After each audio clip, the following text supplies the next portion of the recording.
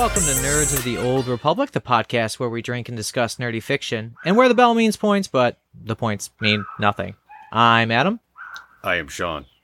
And I'm Mike. This is episode 3 of season 2 of this nerdy podcast of ours, and we are so excited to be back. Today we are discussing an OG in the sci-fi world, Neal Stephenson's... No, I'm just kidding. That seems to do really well for us, so I just wanted to work Neal Stephenson in there somehow. Or I was panicking for a minute. You are not prepared. No, we're talking about Philip K. Dick's Do Androids Dream of Electric Sheep. But first, we need your help, fellow nerds. If you're on Podbean right now, we see you. Thanks for listening there. Share our podcast with one other Podbean pal or whatever your digital buddies are called. If you share a podcast with but one new nerd, you'll change the life of 4. Them and the 3 of us. Are you not into killing robots? 1, weird. 2, it's okay. You can have your thing. Don't leave yet, though, because after this episode, we are talking about Blade Runner, which is more murder robots. But in November, we're talking about darker sci-fi pastures with something more like hard sci-fi in... I should have looked this up. Cixins Luz? 3-body problem? Is that how... I have no idea how it's pronounced. Yeah. Mr. Luz. I'm just going to tell you that sounded great. I think that's dead on. Thank you. Yeah. You better be prepared next time, then. Fuck. Do your homework. So many notes. Oh, no. The fix is already in. He's got to stick by it now. That's true, yeah. Even if it's wrong, I apologize to you, Mr. Lou. The 3... Chris. Damn it. The 3-body problem, which is soon to be a Netflix original. I found this out while getting ready. Excellent. We had picked this before that was even announced. So read it before it's cool, and then hate on everybody who didn't read it before then. Or just listen to us and pretend you were cool in the first place. It's cool. We won't tell. Read cool things before they're cool. That's right. Coolio. Damn right. Cool. Oh, we got pouring out for Coolio now. Was it Coolio? Yeah, man. Oh, fuck. I'm sorry. Yeah, don't pour out the black label. Do we got something cheaper we can pour out? I'll pour it down my throat for Coolio. Yeah. There you go. We'll pour one out down our throats. Perfect. I like that. I know it wasn't his exact thing, but gin and juice, is that what one would pour out for Coolio? Sure, Coolio would just like the gesture. Sure. He would appreciate the fact that we're honoring him in death. That poor guy. 59. Anyways, I know, it sucks. Moving on. Yeah, life is short. Take advantage of it. And in that vein, we are going to take a drink of Johnny Walker Black. If you have read the book, if you've seen the movie that spawned off of Do Androids Dream of Electric Sheep, it's Blade Runner and Blade Runner 2049. Man loves himself some Scotch whiskey. So that's what we have in front of us here. We have a very simple drink. It's very hard to mix up, though. Buy yourself some Johnny Walker Black. Open the bottle. Pour it into an appropriate glass. So we're going to feel like Harrison Ford because that's where we're at right now. We've got some Johnny Walker Black in front of us. Gentlemen. You should be on the Food Network, Adam. That was really nicely done. Thank you. Thank you. Well, I've always been told I have a face for radio, so if they let me on the Food Network, then somebody was wrong. But have you guys had Johnny Walker Black before? I know I have. I have, yes, many times. I don't believe I've ever bought a bottle of it, but I've had, I've just had glasses of it at restaurants or in bars. It's I'm more of a smoky Scotch, peaty Scotch kind of guy. I like the stuff that comes from the Islay region. But as far as the more traditional, less smoky, peaty Scotches go, the blended Scotches go, Johnny Walker Black is a good one.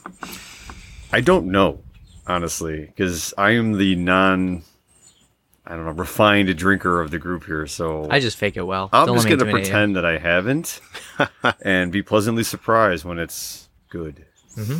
Oh, yeah. I mean, personally, I know it's good. Like, I enjoy it. I had... You know how, like, when you first come into your drinking age and you're, like, figuring out what you want to drink and you kind of, like, emulate yourself after somebody? I found that, like... for example, my father-in-law really liked bourbon. So I was like, well, how do I get into that? How do I get into the adult world? You drink bourbon or you drink scotch or something. So I started with Dewar's, which is the everyman, the everyday drink. Yeah. And then it's fine. It's fine. But then, slowly worked my way up. And Johnny Walker, I think red is the baseline. It's the Dewar's, right? Yeah, equivalent, yes. Yeah, that was where I moved over. And then... never had the occasion to buy black, but when my first son was born, they bought me a bottle of Laphroaig, which is a very nice scotch. It used to be my favorite before I discovered the peaty, smoky scotches. Yeah. I think I'd be into the PD smoking now based on my love of mezcal. But back, yeah, Definitely. everything goes back to mezcal for me now. Apparently, all roads go through burned agave. But like that was my favorite for a while, and then I just moved on to more American like ryes and bourbons rather than like the Scottish stuff. Man, am I glad I did not emulate my dad. God, I mean, all Was right, it guys. Tonight Schlicks? we'll be drinking some Red Dog, as we've been mentioning several times, or we'll be drinking. I don't know, was it Black Velvet Canadian Ooh. whiskey? Ooh. That was Whiskey. for a good occasion. Otherwise, it's Wild Turkey. Put a collared shirt on. We're drinking the Black Velvet tonight. Colored shirts in my dad's wardrobe. I don't know. Well, no, I mean, just us in general, I think, So, well, shall we then, gents? It's at the Yes. right temperature. We are at the right temperature. All right. Cheers. Cheers. Yeah, that goes down very well. Wow, it almost seems to evaporate when it gets in your mouth. Yeah, it's it's about as quintessential of a regular old blended Scotch as you can find. It's a little nicer than the Johnny Walker Red. To me, what I always liked about these kinds of Scotches is, this might sound weird to say, but it has like a very woody taste to it. I can appreciate that. Yeah. I always get a little bit of, like, surprisingly for a Scotch too, a little bit of caramel Yeah. in the black. Is it Yeah. weird that I'm getting like old bowling alley vibes? Did you used to drink Johnny Walker Black in a bowling alley? No, but I'm just getting like that, or like the old like Polish places where you go into the basement and it's paneled and it was like a food hall and they serve you pork chops and sauerkraut. No one's getting that. Okay. How did you know what my house was like? That's weird. See, most people, speak in terms of like flavor notes, but Sean and I really, Sean has location notes. I don't mean this as the insult it probably sounds like. I really appreciate the atmospheric notes that you've given us on the beverage. Maybe that should be my new thing. Memories of drink. You know what? It's almost like terroir from your history, like the earth notes that you get in like grape varietals Yeah. for wine. Yeah. No, it's like Sean's terroir. This is where I'm from. This is what it was. This reminds me of Cheektowaga, circa 1987. Wow. Yeah. You remember that one laundromat that was down there on Main Yeah. Street, about 3/4 of the way down on the right? It tastes just like that. Yeah, the linoleum is peeling and everything, but man, that place was hip. It's a You good, know what, though, good laundromat. Yeah, Stanislaus will treat you real well down there. It was right next door to the Smorgasbord. Oh, the all-you-can-eat smorgasbord next to the Polskas that would give you the Krupnik. Yeah. That's right. Wow, we just became like that SNL skit from Chicago real fast right there. Yeah. All we need to be is like, duh, Bills. Yeah, we just see the Western New York equivalent of it. I'm gonna go watch the Bills. Very Yeah. good nasal A. You nailed it. All right. My aunt's gonna be there. Oh, no.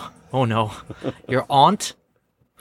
I can attest as someone who lived in the South for 8 years. I always grew up in Buffalo believing that we didn't really have an accent, at least not one that I could hear. And then as soon as I moved to the South and was away from it for a while, I would come back to Western New York and I would be like, oh, fuck, we have quite intense accents yeah. here. Yeah, if we went to like legit journalism or broadcast school, they would train us to say, marry the woman's name, Yeah. marry a person, and marry as in like merrily, Yes. in 3 different ways, but not in Buffalo. That's all the same word. It's weird because we Yeah. do have it's a Good Great point. Lakes vernacular, which is close to the Midwest, but there's just that little hint of annoying that's Yeah. just baked into it. We trade Appalachian Dutch for annoying, Yes. basically out of it. All right, gents. Well, I'm glad we all enjoy it. If you at home have yourself some Johnny Walker Black, Red, or what's the other one? Green? So Blue. there's green and blue. Green is like step up from black. I think that's the only one I haven't had. I don't remember Nice. having it. Blue will run you between $200 and $300 a bottle. Yeah. Wow. That's So out of my range. yeah, if you're looking for something It's casual to like drink, a new PlayStation in my household. Yeah. If you're looking to throw a little bit of weekend cash at a bottle, here you go. I have had blue one time, and I went into it prepared to be cynical and say, no way this justifies the cost, etc. It was quite good. It was definitely the smoothest, and I don't necessarily look for smooth in a Scotch, but it was the smoothest Scotch I've ever had. Don't you hate when that happens? I'm gonna hate this, so I never buy it again. And then you're like, this was pretty good. I was just a cynical asshole. Am I broaching etiquette here by grabbing the food too? No, I was just about to put that transition right up out by the to- microphone so Yeah. we can. ASMR. Get your ASMR ready. So one of the things that we're getting ready for the next cast for Blade Runner is we've got ourselves some ramen. So enjoy your beverage of choice. We're here sipping on Johnny Walker Black, and we're going to have some ramen, and we'll see you on the other side.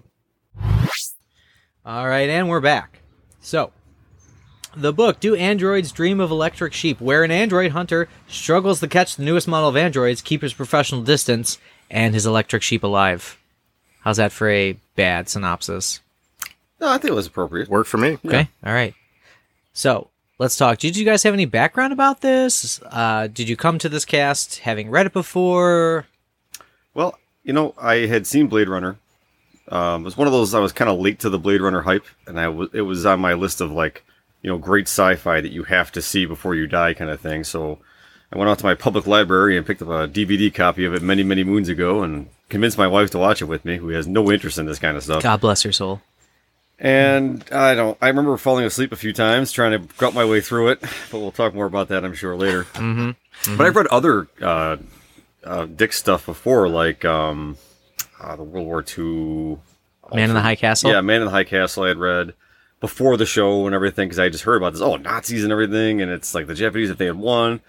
And I thought it was really, really cool. I liked his magical realism going on with it. I thought it was really neat.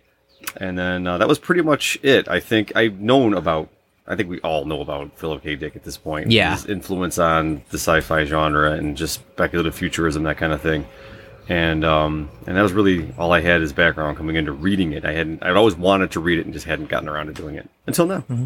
Mm-hmm. Mike? Quick side note to compliment Adam for his Asian noodles, which our thank you. audience should know Oh, yeah, were actually, outstanding. Fantastic ramen. Yeah. And of course, we had those because those familiar with Blade Runner will recall the famous scene where that's Harrison Ford's order on the street right before he gets arrested and taken in and sent back out on his mission to kill replicants. And it makes an appearance in Blade Runner 2049 as well. Is there a noodle scene in Blade Ryan Runner? Reynolds Did I miss that? eats noodles a couple times. Oh, is that when Ryan Reynolds. all right. What's his name? In 2049. Gosling. Ryan sorry. Gosling? When They're the same person to me. I'm That sorry, would be a Ryan very Reynolds different Gosling. movie if Deadpool played in that one. Look But- for that next. Ooh. But so my background with this series is, I guess I was aware that the movie existed till I was in college, but I didn't really know what it was about or have any interest in it.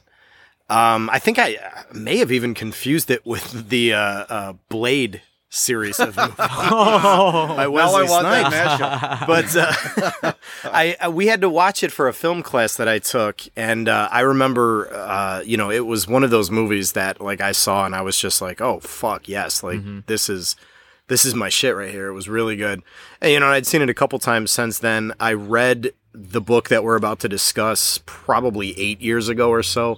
And of course I've seen Blade Runner 2049 more recently. So I have pretty good background with it. Yeah, Can we do a Blade Runner mashup of some kind? I'm surprised it hasn't been done already. honestly, is it because Wesley Snipes would be against it Well, I don't think he would. Wesley Snipes hunting replicants?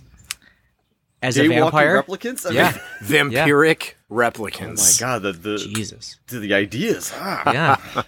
It's funny, Mike, you say getting it confused with another movie because for the longest time I had confused Blade Runner with The Running Man. Oh man. So, another sci-fi, dystopian, speculative fiction, but not the same text. Not at all. Can I get a Nope, little mashup with different. that?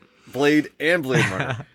Prisoners who have to play a game escape with their lives while hunting replicants and being hunted by vampire hunters. The gold. levels, This the is gold. layers right there. I mean, Netflix, are you listening? HBO, this is how you make your millions. right We're here. gonna have to edit this out of the cast before we release this because someone will steal this. This is true. Isn't this a poor man's copyright though? Yeah, We this is have a RIP. timestamp. Yeah, that's true. It's RIP. We own this. Nerds of the Old Republic. Copyright. That's right. 2022. There you go. So it's funny that we all have such different backgrounds with it, but it's always been a book that's especially if you're in the English field, it's always been around. I've always seen it on people's bookshelves in classrooms or whatever, but never had the guts to admit I had never read it until this cast. Is it one of This those my books first. that people admit, or they refuse to admit that they haven't read it, but they'll have a copy on their shelf, and they might fake their way through a conversation. Oh yeah, androids, yeah, and then try to deftly maneuver the conversation in another direction. Because we all have books like that. Oh, yeah. Admit it. We all Every do. 18th century English novelist. Those are my books that I haven't read and talk about. I have Don DeLillo's Underworld on my bookshelf, and I've never got past page 400, which is like a third That's of the impressive, book. actually. Almost as long as Termination Shock.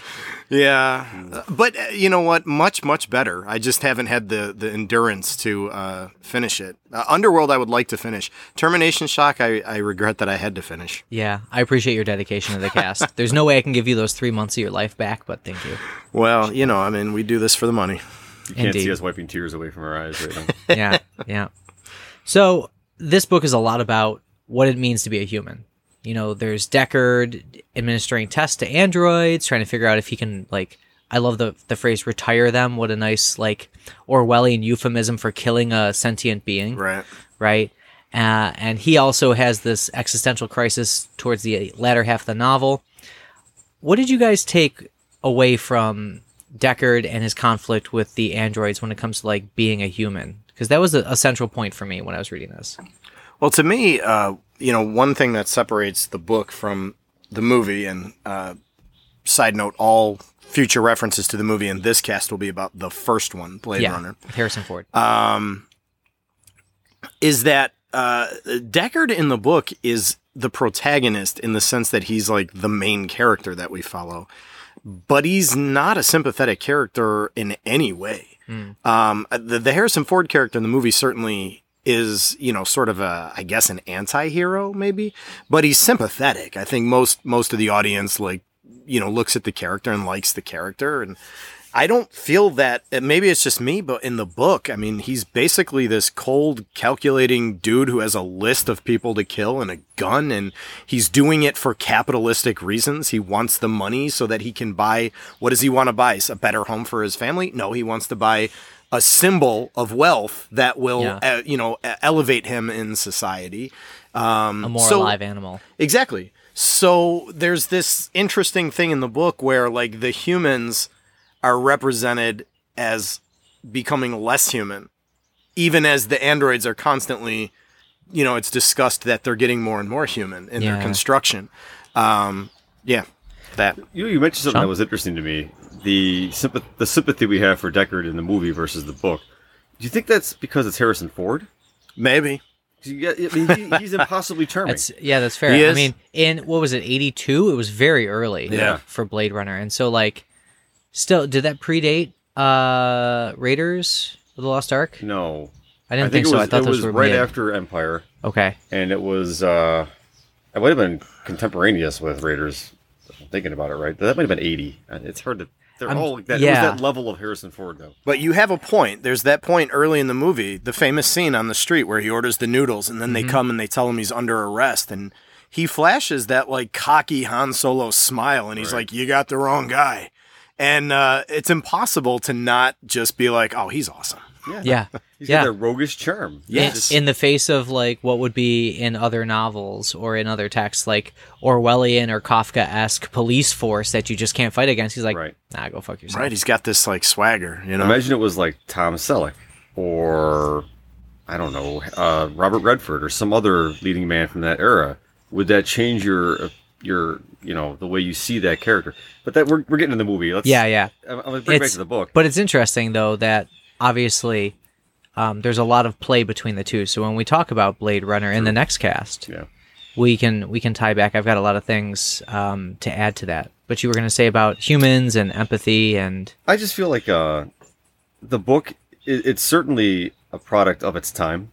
And you read it now, and I'm not sure what the publication date is, but we can maybe check that out and get back to you on it. But it was it's got that 60s futurism, but he's also playing around with those, humanistic ideas, what does it mean to be a person? And I saw a lot of the things you saw in it, but I also saw Deckard is sympathetic because of the fact that he's gone through something traumatic. And when his wife says, why do you have to retire these poor things? Or she's all upset about him, what his job is. And he tells her, well, it puts food on the plate for you or whatever, or it pays for this, that, and the other thing. and his quest to get the animal so that he can have his empathy restored.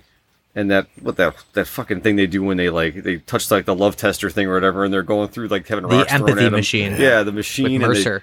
Or they've got this other thing that like can adjust their mood, which is, you know, one of those hand wavy science fiction things like, oh, you just program the mood you want and it gives it to you.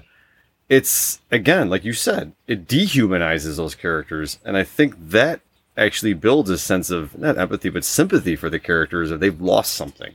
Yeah. They've absolutely lost something. And you know, it's like he gets into his questioning himself even more deeply when he meets Rachel and that other Blade. No, they don't call him Blade Runner. Luba. The other guy. Oh no, the other. Who is a replicant. Yeah. And he's like cool with. He's like, yeah, I guess it's cool. You know, like it really blurs a lot of lines when he gets to that point. And I think that's what the filmmakers are going for too. Is that blurred, like what is what and what does it really mean to be human kind of thing. Yeah, I actually connected when I was reading this text a lot to Fahrenheit 451, which for years I've taught. And, you know, the opening moments where Guy Montag is like trying to revive his wife who's trying to kill herself from sleeping pills. And then she's always hooked to these or addicted to these machines. You know, it's not an empathy machine in that book, but it's like the seashells that are pumping calming, soothing stories to you the whole time. As is, what's his name? It's not Buddy. I almost said Buddy Guy, but that's a musician. Guy Montag.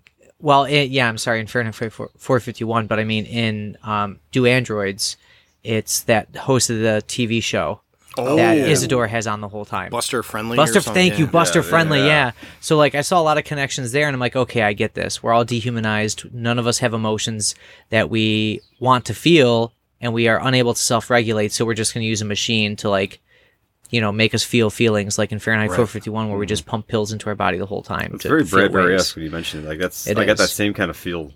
Well, and that's why I bought it. Actually, I didn't, because I buy into Bradbury. I bought into the empathy machine and the emotion. I can't remember the name of the emotion box that they used to feel things, but they would dial numbers to feel whatever.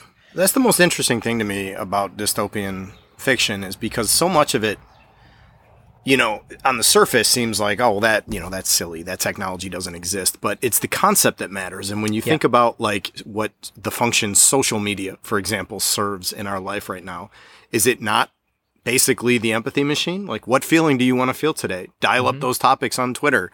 Yeah. And if you want to feel outrage, that's sure easy enough. That's all the internet. Yeah, that's exactly.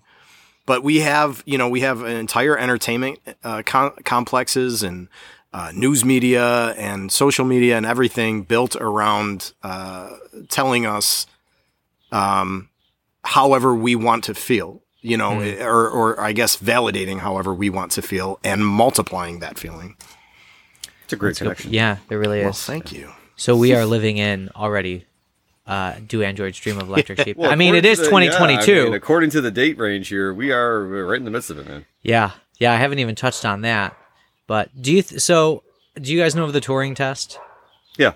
The test to determine whether or not a computer program has become sentient. We talked about that with Ex Machina. That's right. Call back to Ex Machina. Our listeners should go listen to that episode. It was a great one. As soon as I asked, I was like, oh man, yeah, no, we talked about this.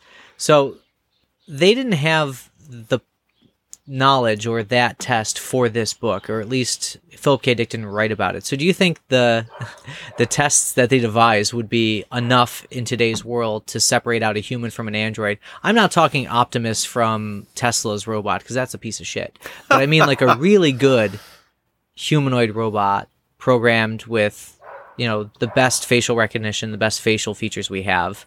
Would their Voight-Kampf do it, or have we surpassed that? Well, they're looking for a quality that is unique among all living creatures in empathy, right? We really don't know if any other animal is capable of empathetic, like true empathy. Because you need language, you need other things to really express that. And it's, that bell does not count, by the way. No. It's great point, Sean. It's it's just one of those things where whenever you think about an android or an artificial intelligence or whatever, it is programmed by its creator to respond or to quote unquote think in a certain way, where, you know, the Voight-Kampf test and everything that we talk about in the book or that he gets into it's designed to find out what is just an analytical response that you're supposed to think is the right response versus what is a really truly human empathetic response. And I don't think artificial intelligence will ever get there. That's comforting. It can't unless it evolves organically, right? Because human beings, our capacity for empathy comes from our social nature and the fact that we have to survive. AI doesn't have that. If AI is programmed a certain way, it'll react a certain way. Unless you put AI into the realm of survival of the fittest, it won't develop empathy. It can't develop empathy, which I think is where a lot of sci-fi authors who try to push things in that zone, they kind of miss the point. Like, there's a certain selection that leads to that, right? And I've never seen that reflected in any literature before. I don't think Dick gets it either. He actually says the opposite. Like, there are certain times in the book where the androids, especially at the end, that little coven of androids that are hiding with Isidore, are like, well, you'll blow me in too, right? Like, you'll just give me up. You'll just give everybody else up. And even though those three, came as close to, like, acting as a group and feeling empathy for one another, they were ready to give up the goat. They were ready to just kind of, like, not worry about the other androids and just be themselves. Selfish preservation. Yeah. Yeah. Yeah. That's a programmed response. That's not something you can have evolved into your being. Yeah, I don't have much to add here. It's tackled a little differently in the movie, obviously. With there's it's implied that strong connection between Roy Batty. Is that the android's name? Am I saying the correct character? Roy Batty? Yeah. I Between want to say Beatty. Well, the thing is, in the book it's 1 T, in the movie it's 2, and I don't understand why.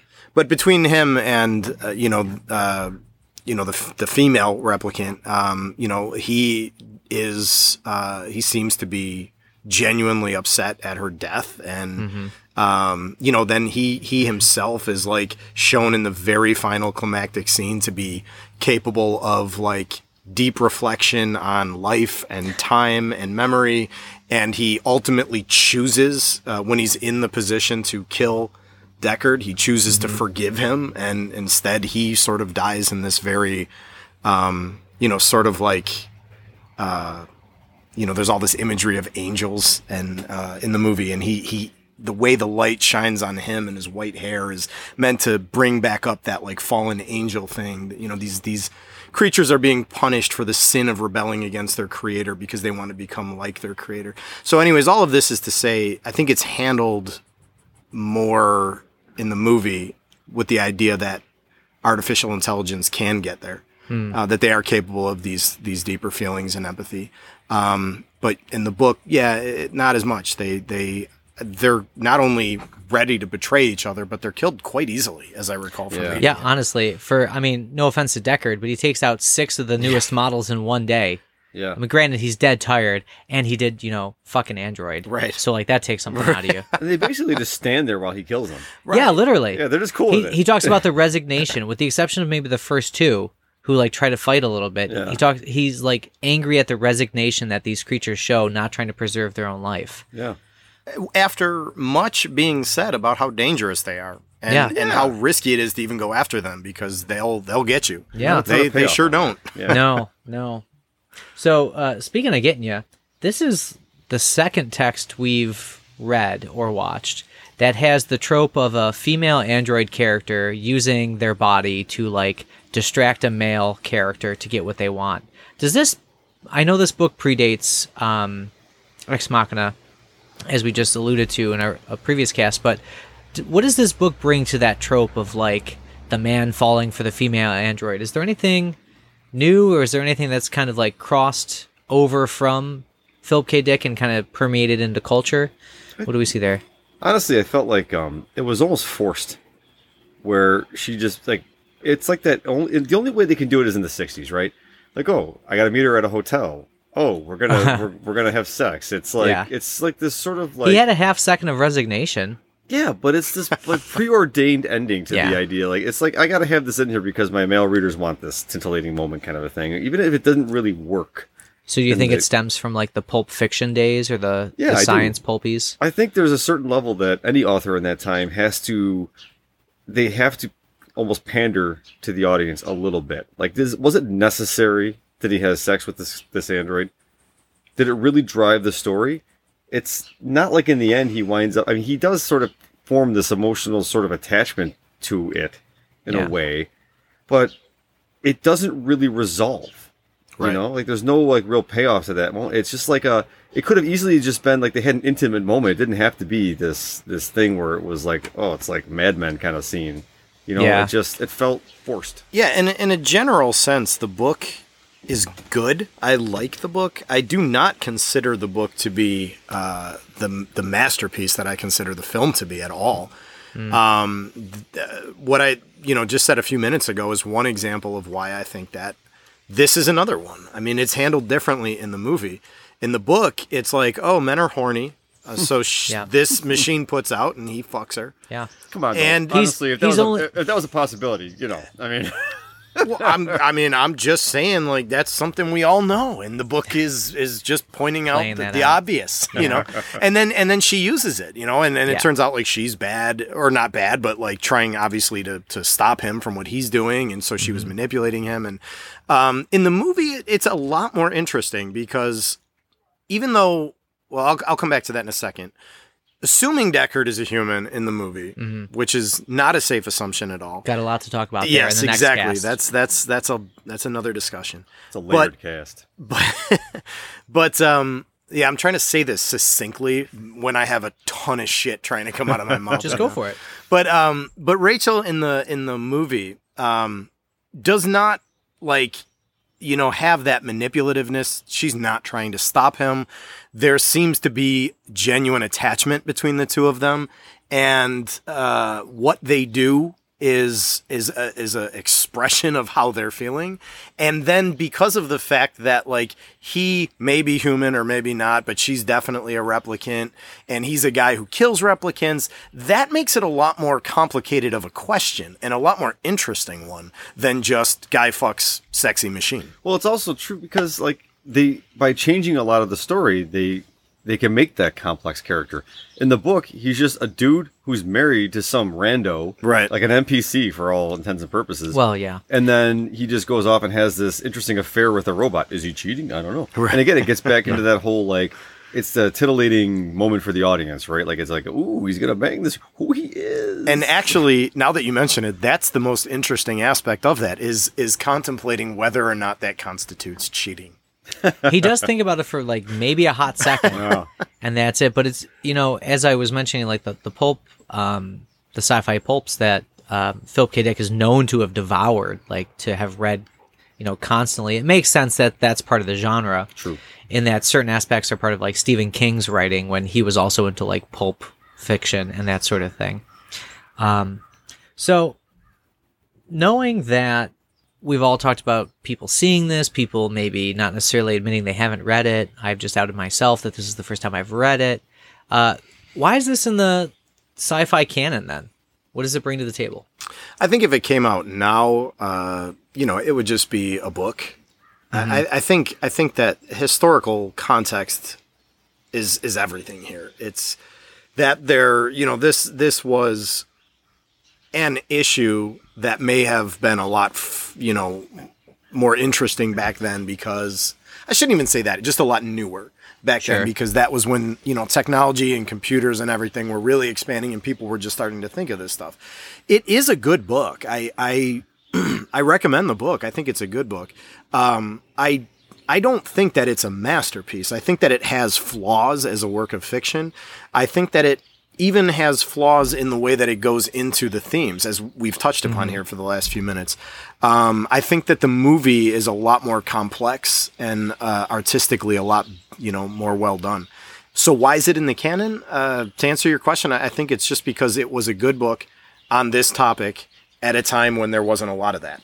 That's true. We were still using punch cards in the 1980s to like calculate 3-digit additions, right, and that sort of thing. Yeah, I mean, Dick was just the first to get to this quintessential existential question about technology versus humanity, and when can we finally achieve God status and create something that is like us. He's really tapping into something that was pretty nascent at that point, and I think that, like you said, if it comes out now, it's just a story.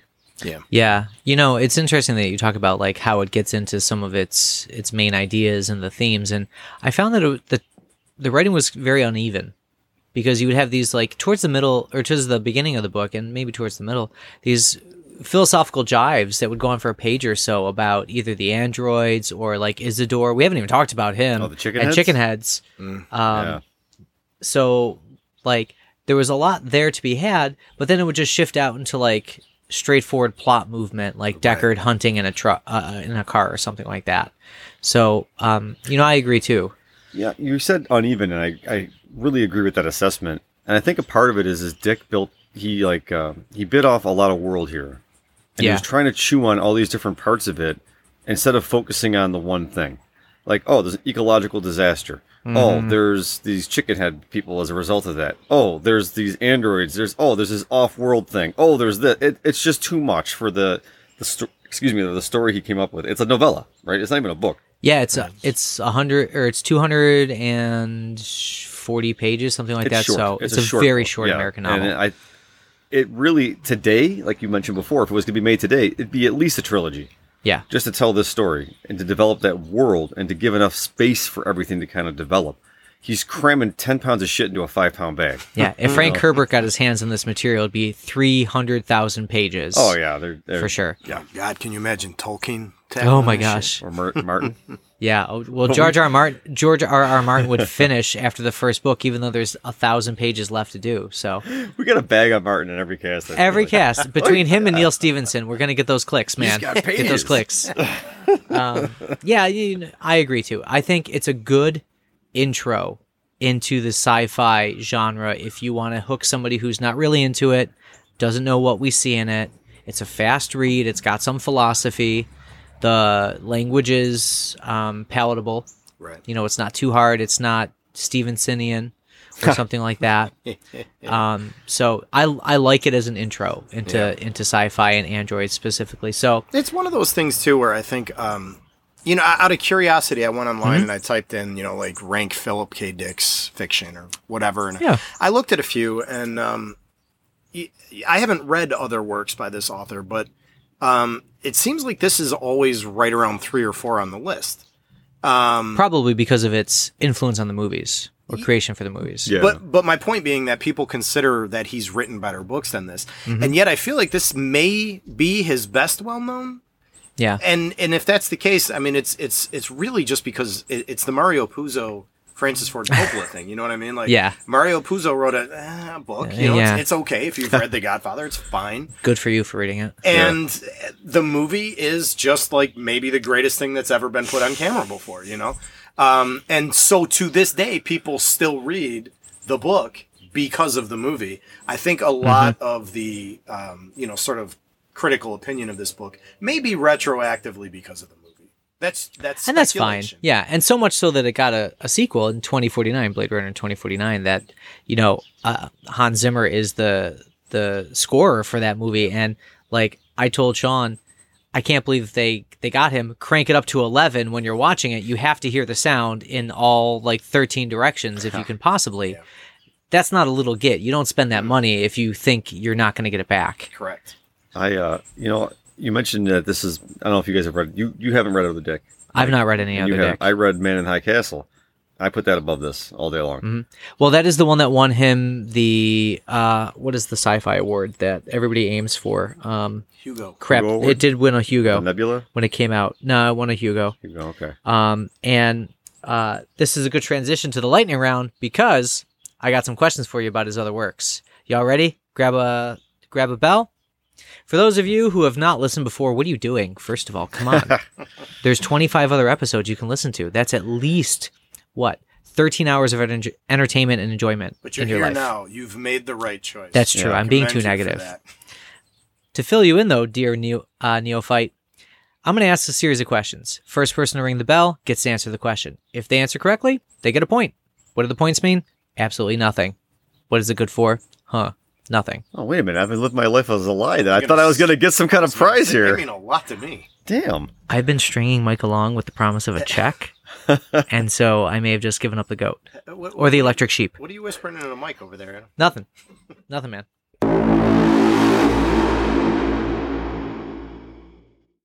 Question number 1. Henceforth, Philip K. Dick is PKD. Got it. Okay. PKD claimed to have been given wisdom and clairvoyance from what object? Oh shit! I shouldn't have rang in. Yeah, that's right. Oh, what now you own it. An object From an object. His toilets. That's a great guess, but no. Damn. Mike? What would PKD? WWPKDD. Is it like the new Yeah, bracelet? that's what I'm going to wear around my wrist. Oh man, I don't know. Calculator. That's actually not a bad guess either. Better than toilet. So, My best inspiration's on the toilet. well, yeah, as one does. But so Philip K. Dick was infamous for using substances. Oh, and yeah. he... Sorry, go ahead. No, go ahead, Mike. You were going to say. Oh no, I was gonna say I haven't read it yet, but I went out and bought Scanner Darkly. Scanner Yeah. Darkly or whatever. Yeah. I've seen Yeah. the movie. I remember Fucked up liking movie. It. Yeah. And so, anyways, sorry. Go ahead. Well, yeah, and so Scanner Darkly is later in his career when he was still using substances. But the story goes that he had a wisdom tooth removed and was obviously on opiates. And a woman came to give him Demerol, which is more opiates. And she had a Catholic Pisces fish necklace on. And he recounts the story that when he looked at her and saw the fish necklace, a pink beam of light emanated from it and gave him instant wisdom and knowledge of the ages. Probably just the Demerol, PKD. Just saying. So basically, what you're saying is toilet was the closest answer. Yes. And I why suppose. was Calculator a good guess? Now that that's the Because he's a sci-fi writer and it's an I see. electronic I see. thing. Okay. It makes sense to I me. thought you meant good guess as in close. Oh, Yeah, no. I was Neither of saying you the were same close. thing. Y'all were fucking way off. It was For his sure. abacus. Yeah. Yeah, no, I don't know what happened there in his life, but I did read a lot of his biography, and the poor guy had a lot going on in his life in terms of death and in terms of his family. And so to imagine a writer who came out with what he did and being known for like multiple day binges, I almost pictured him like Hunter S. Thompson, just like at the typewriter for like 3 days straight, pounding shit out. Damn. Not that I want that life, but like it seems productive. So question number 2, we'll call that one a draw at 0. That's generous. Which novel was acclaimed as a top 100 American novel of PKD's since 1920? Mike? It was Ubik or Ubik. You got it, I yeah. don't know how to pronounce it. Yeah, I don't know either. Wait a but minute. Ubik. Where the fuck did you see this? I told you I was reading about like the ranking of his novels, and I didn't know we could Yeah. do this kind of like He's- research. Mike has been feeling like he wants to own Sean finally, and we end every season in a tie. So he's ready to break this existence here. Yeah, Time Magazine named it one of the top 100 since 1920. I've not read it, as I said earlier, but it's on my to-read list now just because Never heard it's of it. apparently that good. Yeah, as I recall, on most of the lists that I came across, it was between that and High Castle for like his best book. Yeah. A lot of his later work gets trippier because it's based on his revelation from this necklace. This pink beam. He goes toilet. He goes yes. Maybe it was a bidet. So he goes he goes hard into like Christian theology too, and also believes that he is like controlled by the prophet Elijah for a while. Again, I'm going to say it's probably the Demerol, but like Could be. this is where he So went. not the prophet Elijah. That's Yeah. what you're saying? Yeah, probably not We're just not Elijah. going to take that at face value? All right. No, I'm not going to buy that one. Not yet. All right, last question. Sean, you got to do this to tie here. You ready? So, how many wives did PKD have? And bonus point for knowing the length of his shortest marriage. I'm going to go with 4, and length of the shortest marriage was 2 months. Okay, we can play the Price is Right game. Mike? Well, what was the number that you gave? He said 4, and 2 months is the shortest marriage. Okay. All right. I'm going to say...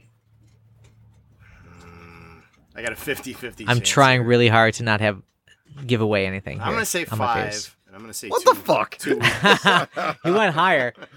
Shit, y'all split it. Which means Mike wins this round because he had the earlier point. Wait a minute, what? So, Mike had it with 5 wives. You had it with 4 months. Okay. So you split that round. You split that point. Actually, I said 4 wives in 2 months, but... Yeah, well, I'm sorry. So But you were closer. you were on the closer time. because Oh. it was 4 months, not weeks, for his shortest marriage.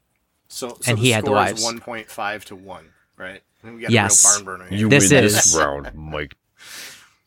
Very nice, very nice. All right, so gents, we are to the recommendation part of the cast. I'm a yes. Enjoy it. It's a fast read. It's pulpy. It's okay. Maybe coming off of Neil Stevenson, I'm like, I'll take it. Yeah. Yeah, actually, I'll pick up on your last point there. That's maybe part of why I enjoyed it as much as I did. Because the literary side of me is not all that impressed with it, but No. it was a really great palate cleanser after Termination Shock. It was something that was taut, and it was a slim, plot-driven book Yep. with, I don't know, you felt like what was happening in the dialogue all pertained to something. It wasn't just pages and pages of rambling. So I did enjoy reading it. I do think that even if it's not a great literary masterpiece, it's important enough in the sci-fi canon that it's worth reading. I'm a yes. Sure, Sean. Yeah, I agree for canonical reasons. It's okay. Sure, If you it's go mid. with- yeah, it's mid. Yes, As the kids would say. You go in with the expectation that it's a product of its time, and I think you'll be okay. Just real quick before we wrap this whole thing up, we didn't Yeah. talk about the chicken heads and Isidore and all that. No, we And did not have time. real quick mention of just the fact that, again, he builds in different layers of humanity, which I find an interesting thing to look for while you're reading it, and trying to kind of parse that out would be kind of neat. And the other thing I kind of like about it is that even though he has certain biological components of the androids or the replicants, there is also that idea that they have like mechanical or electronic components as well, Mhm. which for me was fascinating. I like the idea of They were them like being- cyborgs. Yes. They were inorganic cyborgs, is Right. how I thought of them. Like they have bone marrow and they have like Mhm. bodies that bleed and everything, but they also probably have a computer in their cranium instead of a brain. I'm like, that's cool. That makes it so Deckard's sort of, I guess, his carelessness about killing them is a little bit more palatable. Mhm. Whereas the film goes in a very different direction, which we'll probably get more into in the next cast. Tune in. That's next right. time. Same cast channel, same cast time. And if you want to find out why we hate on Termination Shock so much, we'll save you 3 months of your life and $25 because it's still only hardcover by listening to Termination Shock, which is the first cast of this season. Go back and listen to it. So, fellow nerds, that's it for us in this episode. Join us next time when we discuss the movie spawned by Do Androids Dream of Electric Sheep, Blade Runner, a 1980s movie with Harrison Ford. I believe it was 82. But if you're looking for some newer fiction, after Blade Runner, we're talking about the three-body problem with, I'm cringing, Shikjin Su? Chris. Chris Liu. Sam. There you go. I'm so sorry. I will get this right for the next cast. But that's us for now, nerds. We'll see you at the next cast. Cheers.